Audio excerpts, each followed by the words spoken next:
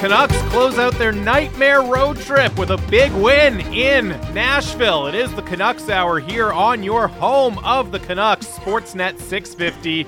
I'm Jamie Dodd. The nightmare road trip. It's like in Nightmare on Elm Street, you know, where she pulls what's his name, Freddy Krueger, out of the dream and into reality. That's what the Canucks did with the Capitals and the Nashville Predators, seizing big 4 points and salvaging a road trip while they leave 4 of their teammates strewn across the southeastern United States as a result of them testing positive. The Vancouver Canucks have defeated Freddy Krueger and the Nightmare Road Trip. Something like that. Anyways, few scars to show for it, certainly. Sure. I'm Jamie Dodd. That is Canucks insider Thomas Drance, my co-host. Their parents have a violent secret. Who also covers the team at The Athletic. Canucks Hour, brought to you by Avenue Machinery. Being a champion takes foresight. Build your company to win for years to come with fuel-efficient and reliable Kubota skid steers, excavators, and loaders from Avenue Machinery, avenuemachinery.ca. 650, the Dunbar Lumber text message inbox. Hit us up with your thoughts. It's over. We talked so much about it that there was no games leading up to the road trip, so we hyped it up so much. We dug into it. We previewed it. We talked about what it would mean, what we would learn. The Nightmare Road Trip. Yes, it's over. It's over. Or is it? Or is it? Oh. Hey, man. Considered that. Their next game on the schedule is a home game on Friday. Wow. Against the Florida Panthers. They're coming back home. First one in a while. But and it's against the Florida Panthers, who they just faced on the Nightmare Road Trip. So, in fact, this is like the Jason Isn't Quite Dead Yet sequel to the road trip. This is the last 5 minutes of the horror movie. The Nightmare Road Trip continues at home on Friday. It's like, didn't Jason go to space at one point? Oh, that makes sense. I believe so. So we'll see. We'll see how many sequels. Which Space Federation sent him to space? That seems wildly irresponsible. Not a great idea. Yeah. Anyways, 3-1. The Canucks beat the Predators last night, and obviously a lot of the conversation is going to start with Elias Pettersson. He scores again. He ties the game up in the second period, and that makes it 3 goals in 2 games, right? And the scoring for Elias Pettersson will get a lot of the attention, and that's fair enough, because when you're paid like he is, there's got to be production, right? You got to put the puck in the net eventually. But the thing that really stood out for me last night about Elias Pettersson, Drancer, was all of the other things he did. I don't want to say little things, because that's a poisoned phrase in this market, and they're not little things. They're ultimately really important things, but just those consistent, clever plays that he can make to put the Canucks in a better position, right? It's a touch pass in the neutral zone, a clever play at the blue line to keep a shift alive. We talk about driving play a lot in kind of an abstract sense, right? This player drives play, this player doesn't drive play, but Pettersson's game last night I thought was, in moments, a great example of what driving play actually looks like, right? Yeah. Just those repeated over and over and over again. Again, smart plays that put your team in a more advantageous spot, that improve the ability of your team to outscore the other team. And not all of them are going to pay off with goals, right? Some of them are going to pay off with crossbars. Yeah, but if you're constantly making those plays over and over and over again, you're going to outscore the other team, right? And when we've talked about... if you slice and dice the opposition, if you're aggressive and have that killer instinct, then you're the big bad in the horror movie. Sorry, I'm in a Wes Craven theme of mine. But no, you're right, though. Pettersson... What I loved about it was that Pettersson, and we talked about this, like keep him at the wing. Keep him at the wing until it stops working, right? And, the text message inbox overflowing with people suggesting that Pettersson is, a winger now. Yep. A winger now. And that lasted like 6 hours. Horvat goes out, Pettersson moves to the middle, and Pettersson continues to do all the good things that he'd done on the wing over 3 games on this road trip, leading up to his breakout in Washington. And then builds on it back in his natural position with 2 young line mates whose ice time had been declining until they had a really strong game and were Vancouver's best line against Nashville, led by Pettersson, and he's making these power moves on Matt Duchene up high. He's generating constantly. They spent no time in their own end. Höglander didn't even have a chance to disappoint Bruce Boudreau with his defense. That to me was awesome. Was one of the most interesting things about that combination, because, okay, you have a young player who's struggling defensively. What do? Put him with a player who at his best, in Elias Pettersson, never plays in the defensive zone, right? That's one way to cover up the defensive faults of Nils Höglander. And I thought, it was partly out of necessity because they're missing Horvat, they're missing Garland, but Hey, that worked to a T for Bruce Boudreau. Just, hey, you're not going to play defense because you're playing with this version of Elias Pettersson. Yeah, and look, this version of Elias Pettersson lasted all trip, right? I mean, it's really important to not suggest that this is a 2-game blip. Yep. From the Tampa Bay game on, this was inevitable. And he took some of the sharpest arrows that he's taken after that Tampa game, which was one of his best games of the year, and kept building on it. And, kudos to Boudreau, who should whip out the backpat machine. The backpat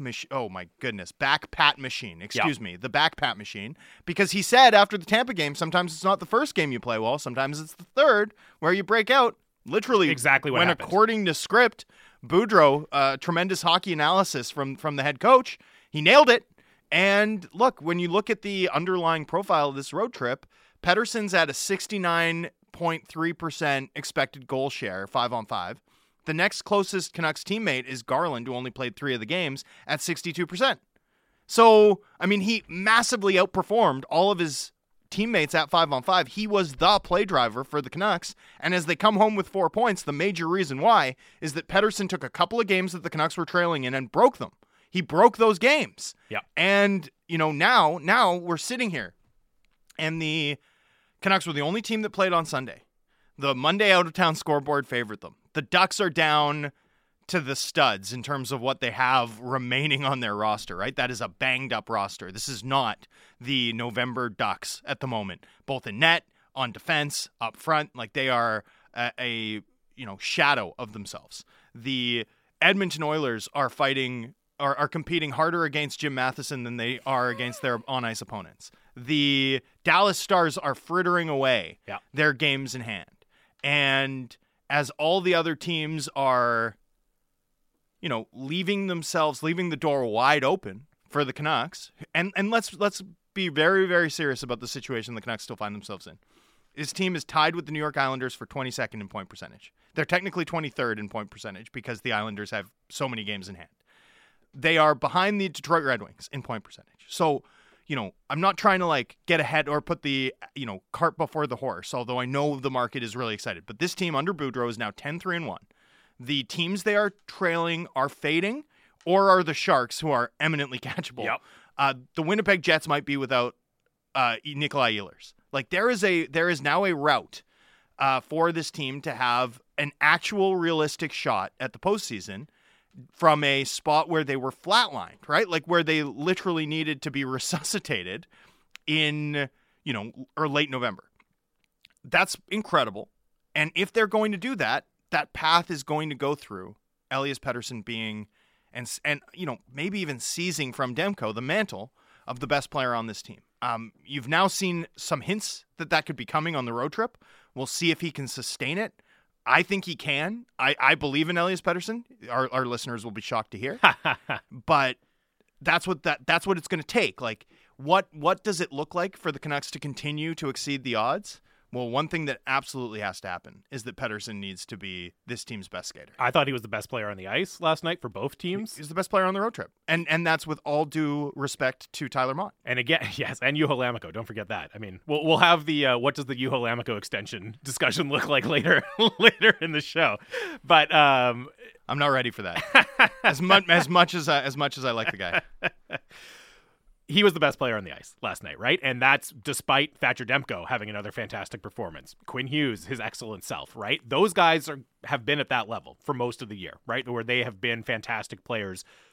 But we've seen it over and over again. The Canucks were still missing that other truly elite player. JT Miller, full credit to him, but his ceiling is not as high as Elias Pettersson's ceiling is. And again, just to return to the point about driving play and what that actually looks like in practice, and we saw it from Elias Pettersson last night. You and I have talked a lot this season, Drancer, about the fact that we do still believe in Elias Pettersson's potential, right? And we get the question over and over and over again, what are you guys seeing from this player? What have you seen from this player to give you that confidence that he can be an elite number one center in the NHL? And people will point to, they don't think his point production is there. And look, you've made the comparison. You've done the statistical analysis that actually, for a player that early in his career at that age, his point production does tend to make you think he's going to be an elite player. But beyond just the production, right, which, yes, it needs to be there when you're paying him, To me, it's that ability. It's the ability to just constantly tilt the ice in the Canucks' favor that truly sets Elias Pettersson apart and truly gives him that superstar ceiling. And you're absolutely right. If the Canucks are going to make this resurgence in the playoff race more than just a really exciting story in January and February, if they're going to pay it off and push it right to the end of the season, it absolutely starts with getting that version of Elias Pettersson night after night after night. I know on the morning show today they were having the discussion of, is Elias Pettersson back? Look, of course he's got to keep doing it. No doubt about it. But yeah, that was Elias Pettersson. That was the Elias Pettersson I've been waiting to see all year. And I have a lot of confidence that he's going to keep doing it. You know, we also talked on the show yesterday, and you made the point of there's the kind of narrow view of these games, which is how does it affect the playoff race? Can they salvage the road trip? And then there's the wider view of the Canucks as a franchise, right? And Pettersson's reemergence is also so incredibly important for that wider view, right? For where their trajectory is headed as a franchise. And as much as I sit here and say, I never lost faith that Elias Pettersson was going to be that superstar center, it's still, a big relief from a Canucks perspective that he's gotten back to that level sooner rather than later, right? The faster that he could get back there, the better. And again, if he's at this level for the rest of the season, I think it's just a massive burden lifted for the Canucks, because they are not, whatever their goals are, and obviously Jim Rutherford has said it's to win a Stanley Cup, they're not going to accomplish any of their goals in the short or medium or long term without Elias Pettersson playing like a star. So it's that performance last night, massive for their goals this year, but equally and perhaps even more important for their goals beyond this season, to get that Elias Pettersson night after night. It's a big ask. It's a high level, but excellence has to be the expectation for a player that you're considering building around, right? For a player that, a lot of people around the industry were surprised the Canucks didn't lock up with a max term deal this summer. He hasn't been close to that level. He knows it. I think he doesn't have a ton of interest in talking about it. He's demonstrated that, but there's nothing he can say. He just has to go out and do it. And if he does it, the Canucks have now put themselves in a position and maybe have a puncher's chance to do something this season. Is that enough to convince incoming hockey operations leadership, Jim Rutherford in particular, that this group is worth building around in a more prescribed way, right? That is the other sort of big question hanging over this team over the next 6 weeks. There was a pause. I know Rutherford, when he came in, said he wanted to wait until the end of January, but he was assuming he'd have almost 50 games to evaluate this team. We're now near the end of January, and he's going to end up eight or 7 games shy of that number. So you'd expect him to take a little bit more time. We'll still learn a lot about this team over the course of the next 10 days. And, it's really important, I think, with all of what we're saying in mind, with the wide-angle lens we discussed on the show yesterday, right? To not get ahead of ourselves. This was a 2-3 road trip, right? This was a road trip in which they come back having earned 4 of 10 possible points. So, they salvaged things late. It was vitally important. If you lose all 5, your season's almost done. Almost. Now they've got a shot, but they've also got the Panthers on Friday. They've got the Blues on Sunday. And then next week, they've got Edmonton and Winnipeg. And those games, even more so than the games against, two of the top 5 teams in hockey in St. Louis and Florida, that is everything for this team, because those are the teams you need to catch. Like, we'll see where this team's at in a week, but they've put themselves in a really good spot to keep the fire burning and to keep the pressure on the new president of hockey operations, or at least to complicate his decision-making process. And look, full credit goes to the players who've accomplished it. I don't think there's any question that they have complicated the decision-making process. And, as we look at... I still think it's premature. Sure. I still think it's premature. At this point, they have. Now, could that ebb if they don't pay it off, right, with these home games coming up against, as you said, top competition? Sure. You just hear them discuss the roster, though, right? I mean, I thought it spoke volumes that Bruce Boudreau was asked what he's learned about the team. Yeah. And, he was like, yeah, heart and resilience, but Demko. And then went on and on about Demko. And I get fans in my mentions. I had one fan in my mentions, and I loved the tweet because it was like, and when this team wins, it's because of Demko, they said to me. And when this team loses, it's because of a poorly constructed roster. And I thought to myself, you think you're owning my analysis, but I actually think your analysis is spot on. Like, that's great. That's really good analysis of where this team's at.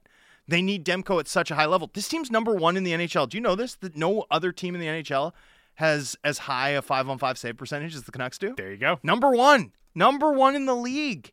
It's incredible what Demko has accomplished. So we'll see where this goes. I really don't think they've done enough yet to complicate the decision.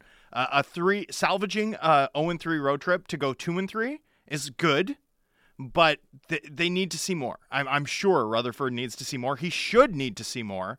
And when you hear the commentary about the roster, I think there is a preternatural level of awareness about how far this club still has to go to get to where Rutherford wants it to go, which is, contending for a cup, right? This is not a guy who's here for a good time. Like, this is a guy, or a long time, potentially, or a long time. No, this is a guy though who is chasing history, right? It's really important to keep this in mind. Rutherford has won a Stanley Cup in 2 markets. That puts him in very rare company in the history of NHL executives. If you do it a third time and you do it in the equivalent of, what? Probably not the Chicago Cubs. It's probably not what Theo Epstein accomplished, winning a World Series for the Red Sox and the Cubs, but it's not far away. You do it a third time in a third market, then the company you keep is like Sam Pollock, right? Like Rutherford can become hands down one of, if not the greatest executives in the history of the sport with another cup win. I guarantee you his eyes are trained on the prize. And sort of one thing, and I talked about this a little bit on the Vancast today too, but I do want to bring it up. Like, one line that played really well on this road trip, and I joked that songs would be sung in Vancouver for generations about their southeastern trip, but that Highmore, Lammikko, Mott line, Highmore's an RFA, expiring contract. Mott is an expiring contract UFA.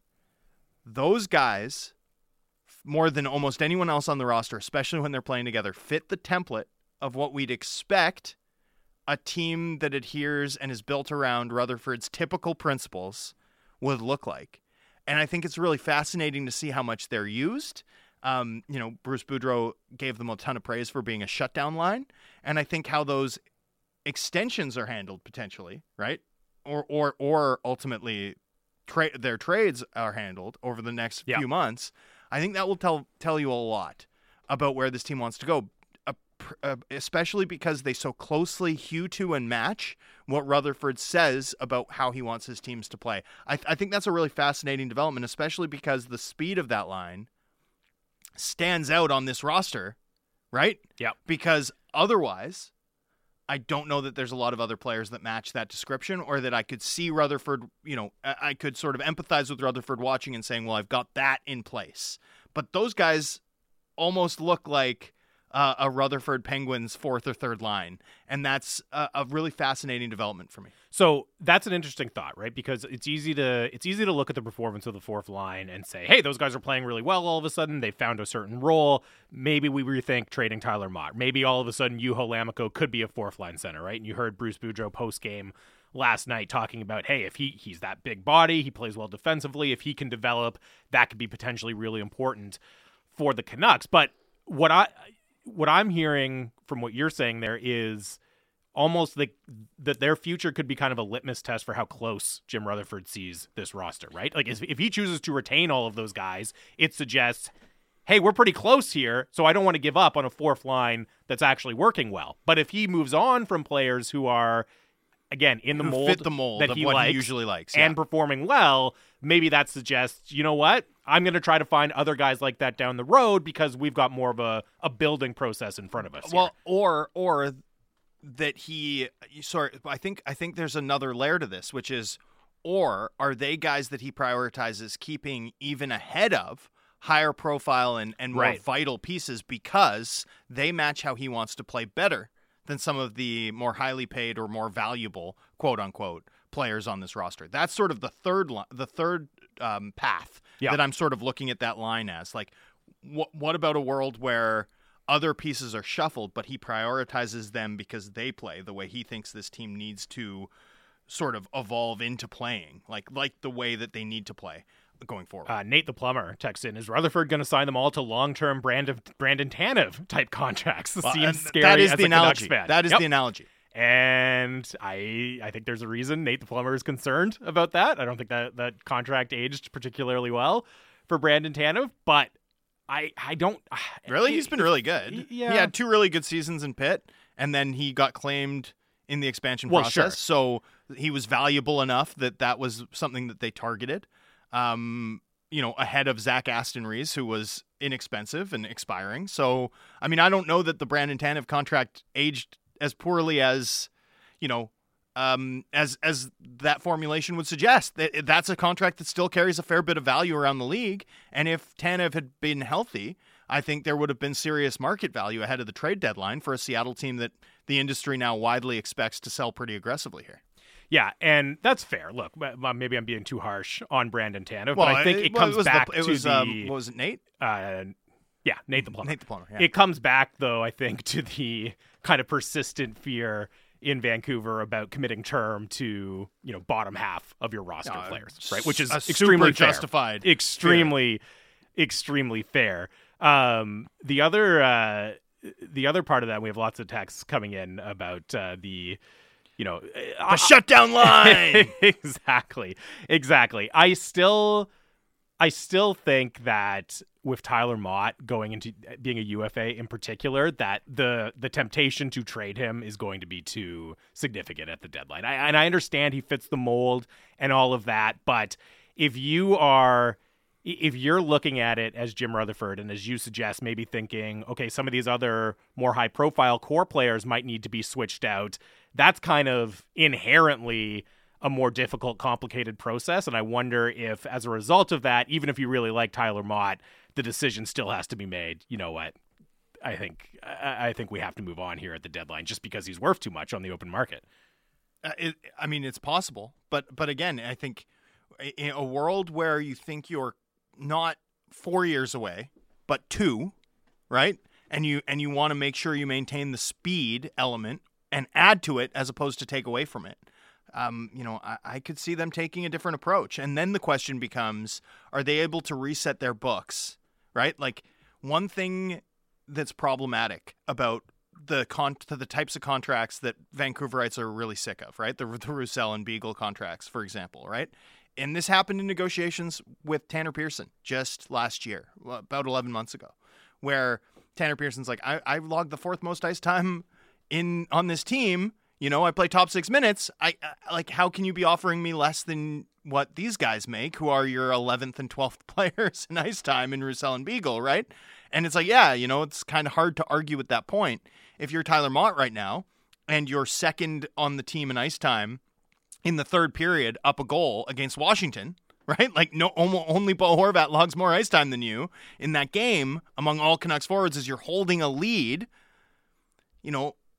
How are you going to pay me less than Jason Dickinson, right? I mean, that becomes a meaningful thing. So, I'm really curious to see how it goes, but I think it's a more complicated decision than just the sell high thing because of the way that Mott plays and the way that Rutherford wants this team to play over the long haul. I just think he's like the perfect mind's eye fit for an identity, like a super vertical, speedy identity. A punt and hunt identity, consistent with how Rutherford competed both in Carolina and in Pittsburgh with his teams, like built teams to play that way.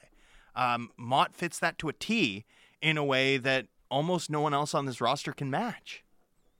Yeah, it's an interesting discussion. And, Jay in Calgary says this Mott, Lammie, Highmore line illustrates why they should trade Mott at the deadline. Most notably, you can find guys like all 3 in the league at or near minimum salary. Trade Mott to a contender looking to bolster their bottom 6. Bet on yourself as a franchise to find adequate replacements. I tend to agree with that. Again, that's from Jay in Calgary. But to your point, I never will disagree with that. If Rutherford concludes that there's more major surgery farther up the roster, the temptation becomes, look, I've got something I like here. Let's just lock this in, right? Because all of a sudden, if I move on from Mott, who I really like, then I have to struggle to find that piece in addition to replacing all of the guys farther up the lineup that I might want to move on from. And then that becomes a more daunting task. Well, and you also have to consider it this way. What if the Canucks stay hot? What if the Canucks stay hot for another 4 weeks, right? Keeping Motte might not be the ideal asset management. I heard Jannik Hansen talking about this, by the way, yesterday while I was driving, and I was just like, amen. Amen. He was talking about asset management being crucial and about how this team has lost too many UFAs for nothing over the years. And I was like, amen, Jannik Hansen, amen, which is often how I listen to Jannik Hansen. I'm like, testify, sir. But the fact is that if this team stays hot for 4 weeks, the question isn't going to be about monetizing Tyler Motte. It's going to be, are the Canucks going to buy? And that's where I say no. And that's where I think it has to be a bridge too far. But keeping a piece you like is sort of like a lower grade version, right, of that, buying. Especially if you intend to keep him, right? And I'm just saying, I think Motte and Highmore, because of the way that this team wants to evolve, because of how it's worked, because of how often they're playing, I think it's become a more complicated discussion than simply an asset management one. I think it speaks to the core of team identity and how Rutherford tends to like to build his teams, and that makes it a fascinating litmus test to monitor here as we get into, the silly season of trade deadline analysis. It's Canucks Hour here, Sportsnet 650. 650 is the Dunbar Lumber text line. The smart alternative, visit Dunbar Lumber on Bridge Street in Ladner or Arbutus in Vancouver online at dunbarlumber.com. Keep your thoughts coming in. We'll read as many of them as we can on the other side. Also, as a reminder, make sure you subscribe to the Canucks Hour podcast. Apple, Spotify, Google, wherever you get your podcasts, subscribe and leave us a 5-star rating and review as well. Lots more coming up. It's myself, Jamie Dodd, Thomas Drance, the Canucks Hour on your home of the Canucks, Sportsnet 650.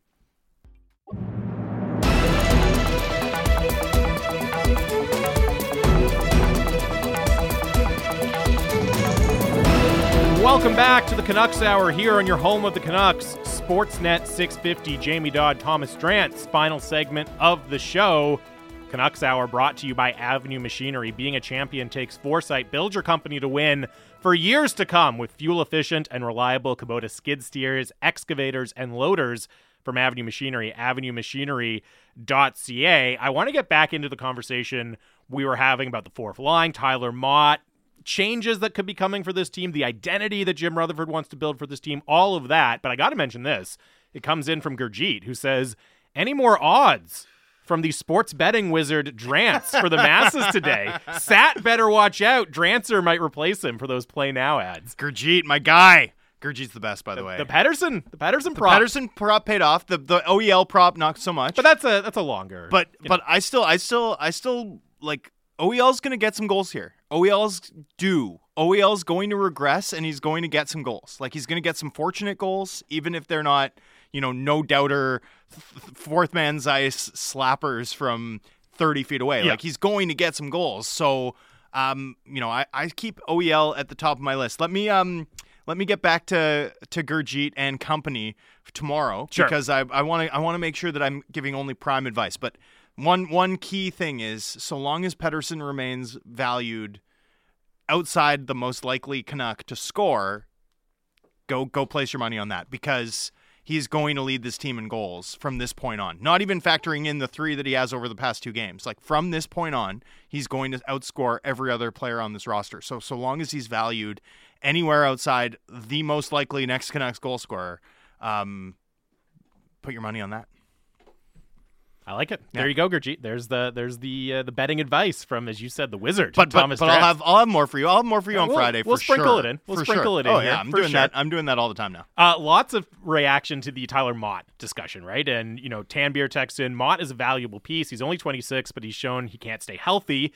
Trading him is probably the smarter move, but I wouldn't be opposed to re-signing him for cheap. Maybe trade Jason Dickinson instead. And I also wanted to read this one from Denis, who says, is there any way they can get Motte on a sweetheart deal or close to it? And that's the other big part of the equation. And whenever, obviously, you're talking in a salary cap league, it's not just the player, it's the salary that's going to be attached to him, right? So that's the sticking point for me, and why I would still lean towards, at least at the very least, shopping aggressively Tyler Motte and seeing what's out there, because I really like the player, but it's a question of what the price tag is going to be when he hits unrestricted free agency. I mean, the thing when you're Tyler Mott is the minutes you play are hard minutes, right? And the injury risk is a reason to make sure you get yours, right? These careers don't last long. Tyler Mott's a smart guy. He knows that. You're not going to get him at like 1 million times 4 years or something ridiculous. No. Like there's no chance. But, if you went a little longer on term, can you bring the AAV down? Of course, always, 100% of the time. Is there a deal that makes sense to do with Tyler Mott? I think potentially. I don't know exactly what that would look like. I do think you would need to be resetting the books a little bit further up the lineup, though, to make it work. I mean, this team doesn't have much cap flex, right? Again, we need to drive home because I think it's important. The Canucks do not have a deep pipeline of talent coming, right? There is not a bevy of top prospects just waiting in the wings to break into the roster. There's some good young pieces on the roster, and that needs to be noted. But, your Podkolzins and your Hoaglanders and Jack Rathbone soon to come. But there's not, like the top defensive prospect outside the NHL for this team is who? Jet Wu or Yoni Yermo? I mean, those are not even B prospects at this point in their development curves, right? Up front, same story, right? Aiden McDonough, Danila Klimovich, like you're not loaded with guys who are no-doubter Canadian U20 type players, right? You're just not. So there's a ton of work to do there. There is very little cap flexibility. Like, depending on how the cookie crumbles exactly over the next month or two, I mean, this team's poised to have somewhere between 10 and 13 million, right, in cap flex this offseason, and an awful lot of that will be proportioned to Brock Boeser. So there is no wiggle to dramatically improve this roster this offseason with, spending or flexibility or the sorts of creative moves that you need. The roster is, as we speak, tied for 22nd in the NHL in point percentage. I know they're trending in the right direction, but the fact remains that on performance through 38 games, this team is not a playoff team. They are not, at this moment, in a playoff spot, and they are a 1 in 5 shot to make the playoffs according to Dom Luszczyszyn's model. And by the way, that's a huge comeback. Massive. That's a huge comeback. And that number really caught my eye today, actually, when you tweeted it. Yeah, and I want to note this too. In the event that the Canucks do hit their long odds, right? If their 21% odds of making the playoffs do pay off, in the history of Dom's GSVA model, right? Game score value added model, they will have accomplished the largest probability comeback in the history of the model, which is, it's like a 5-year-old model, right? Which means that they're 1% odds. Like, well, how can it be 1%? Like, that should happen all the time. It's like, well, actually, this model's been around for 5 seasons, so it's happened 150 times, and no team with 1% odds has ever done it. So it seems reasonably well calibrated. The Canucks would be the largest comeback ever in the event. So, but point is, roster's not good. Cap flexibility is limited. Prospect system is minimal, and they don't own their own second-round pick this year. Right? The circumstance that Rutherford is inheriting is daunting, like really daunting. This organization needs a ton of work to get back on the rails. They have bled value in every aspect of hockey operations for most of the past decade. And now, the work required to get back to the mountaintop is significant. It's a really steep climb.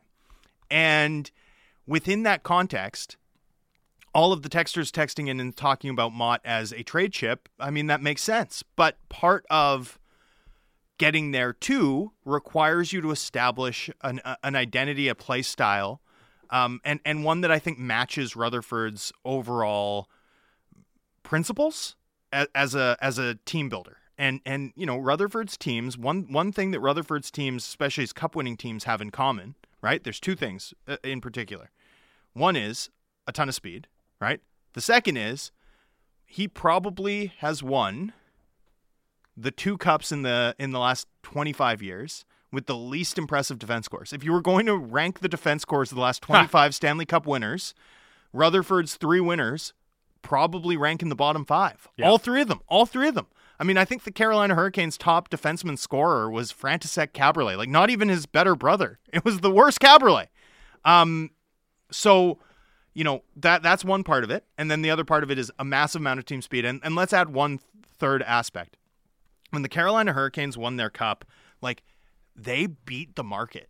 They were super aggressive. They were one of the most aggressive teams of the last 30 years at the trade deadline. And it wasn't at the trade deadline. He jumped the market in January. I think it was Doug Weight. He added Doug Weight at a huge cost before. So he bides his time.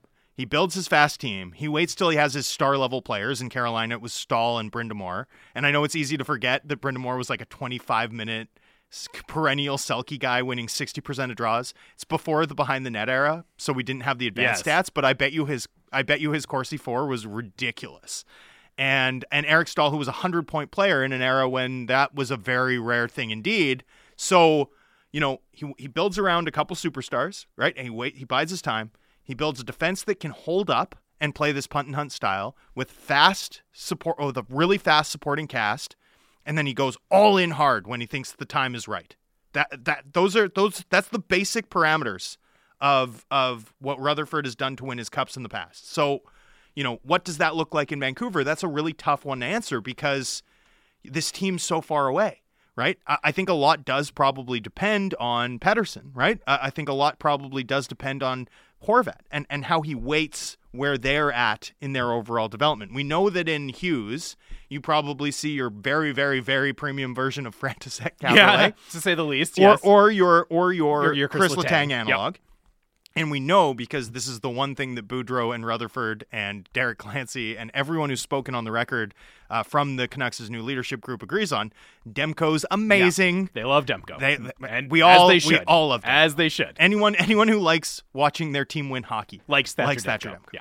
And so you get to this point where what's next for this team becomes a really complicated answer. But, to bring it back to Tyler Motte, I do think that there is a world where Motte is valued well above, again, some players who are likely to outscore him, are likely to be paid more than him, are likely to have more trade and market value than him, because of the fact that, as you look through what you've got, he's one guy that fits your template to a T. And so I would expect Rutherford to go about trying to reallocate cap space.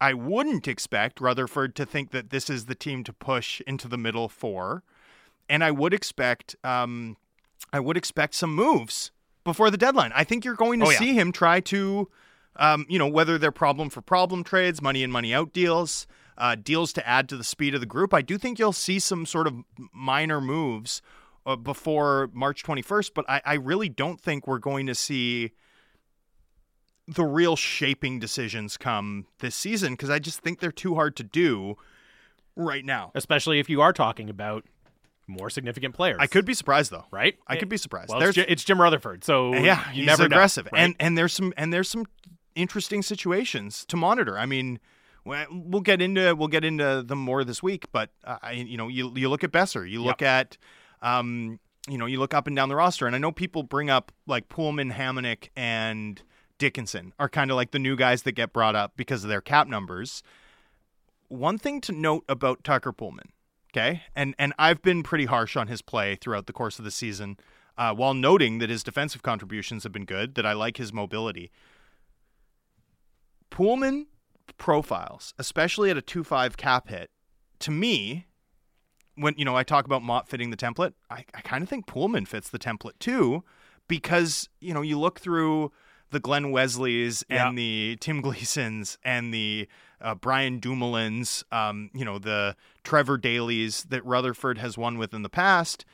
Part of what he likes to do is play some of that punt and hunt style, have defenders who can hold up in their own end, and whether they have the best first pass or the best puck handling ability overall, so long as they can be sturdy, so long as they can keep up, prevent goals, and flip the puck for forwards to go chase in the neutral zone, they kind of work with what Rutherford likes to try and accomplish. I kind of look at Pullman as a guy who could potentially suit, isn't he righty, new NHL version of Brian Dumoulin? I mean, what's the gap there? I don't know that it's massive. Well, and as you say, that style from the defense works in concert with the vision for the forward group, right? Which is that speed who can get on the end of that punt and hunt, right? When it's flipped up into the neutral zone, you have the Tyler Motts and the speed up and down the lineup who can go chase and who can go pursue that puck. Who can make it hold up. Exactly. I want to continue that conversation about the identity that Jim Rutherford is trying to build or might be trying to build here with the Canucks. Tended to build. We do have a little bit of breaking news here, though. We knew the NHL schedule, beautiful rejigged NHL schedule was going to be released this week. It has been announced, so here's how it affects the Vancouver Canucks. They have a total of 7 games that they need to find a place for on the schedule. 6 of those will go in what had been the Olympic break in February. So here's how it lines up now. February 8th, they'll host Arizona. February 9th, they'll host the Islanders. February 12th, on a Saturday, and yes, it is at 4 o'clock, they will host the Toronto Maple Leafs. February 17th, the only road game in the mix, they'll go to San Jose. February 19th, home against Anaheim. February 21st, home against the Seattle Kraken. And then the final game that they will remake is the one that was postponed against Ottawa, which will be not until April 19th. At the end of the season. So there's 6 games in that window in February. And again, February 8th, 9th, 12th, 17th, 19th, and 21st. And then 1 against Ottawa on April 19th. So they still get 5 days off in February, which is nice. And then, that Islanders back-to-back is not ideal, right? You get the Coyotes and then you get the Islanders on a back-to-back. That's tough, especially because the Islanders are going to play better over the second half than they have over the first. That Maple Leafs game, lots of fun. Always look forward to those. And then, no other back-to-backs there. And then the 19th against the Senators, you just hope that game doesn't matter, right? At this point, you just sort of hope that game doesn't matter because that's the second leg of a back-to-back, right? It sets up a sort of out of nowhere 3 and 4, right? An out of nowhere 4 and 6, right? With the Flames, the Wild, the Stars, mix of home and road, right? Like mix of home and road. So you're going to play back to back, fly, play the Wild, and then play the Calgary Flames on the way back. That's a brutal 4 and 6, and that Senators one is sort of like the unforced one, like the one where the organization made a choice there. They've now set themselves up for a really harsh schedule right toward the end of the season, going into a brief sort of season closing trio of games against Seattle, against the Los Angeles Kings, and then against the Oilers to close it all out. They're going to need wins in those games, and they have sort of stacked the deck against themselves because of what they did with that Ottawa game. Instead of it being 3 games, none of them schedule loss back-to-backs, then 2 days off before you face the Kraken, and then, a back-to-back to close the year out. They've now got a compressed schedule, 2 days off, and then another 3 and 4. That's rough. That sort of last 10 games now, I think because of the way that Senators game is getting wedged in, that becomes pretty team unfriendly from a Vancouver perspective. And if they're going to cash out these long odds, it's going to take them a long time to crawl over, well, they're going to be rugby scrum over their opponents. They're not ideal. They're not going to clinch in early April, right? They're going to need every last game on the 100%. schedule to get in, right? 100%. So those games, if they are able to sustain this pace that they've been on under Bruce Boudreau, those games are going to be extremely, extremely meaningful. Lots of thoughts coming in about our conversation, the direction this team is headed. Unsigned says there's only one problem for Rutherford. The Canucks' top 6 are slow skaters.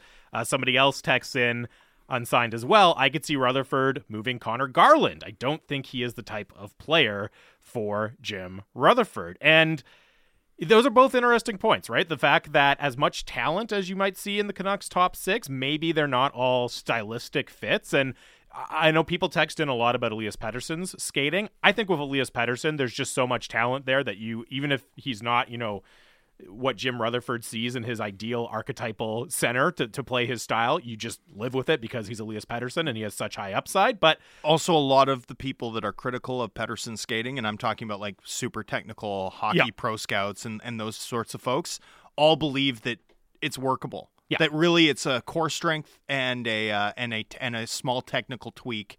That could happen. Like that, I think you work with him on that as opposed to also there are moments where Pettersson is ridiculously fast. It's not like he doesn't get around. It's just that his stride looks choppy. That's the thing. His stride might, from a technical perspective, he's not be McDavid, ideal. obviously. Yeah, but he's not Barzal. But he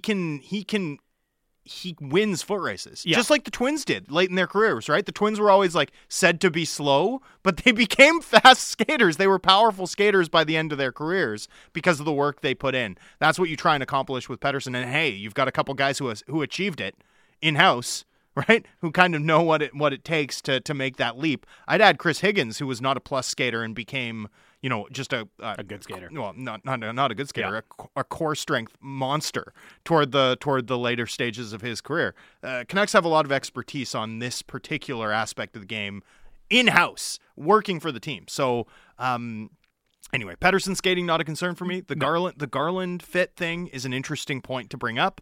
I think you can bring it up with Besser too. Yep. And it's a point well taken because that is also something relatively close to something we've seen from Rutherford before, right? Which is to rejig his top six to optimize the fit, right? And it's not that you have to be a burner to play in the top six for a Rutherford team. The Carolina team that won had Eric Cole.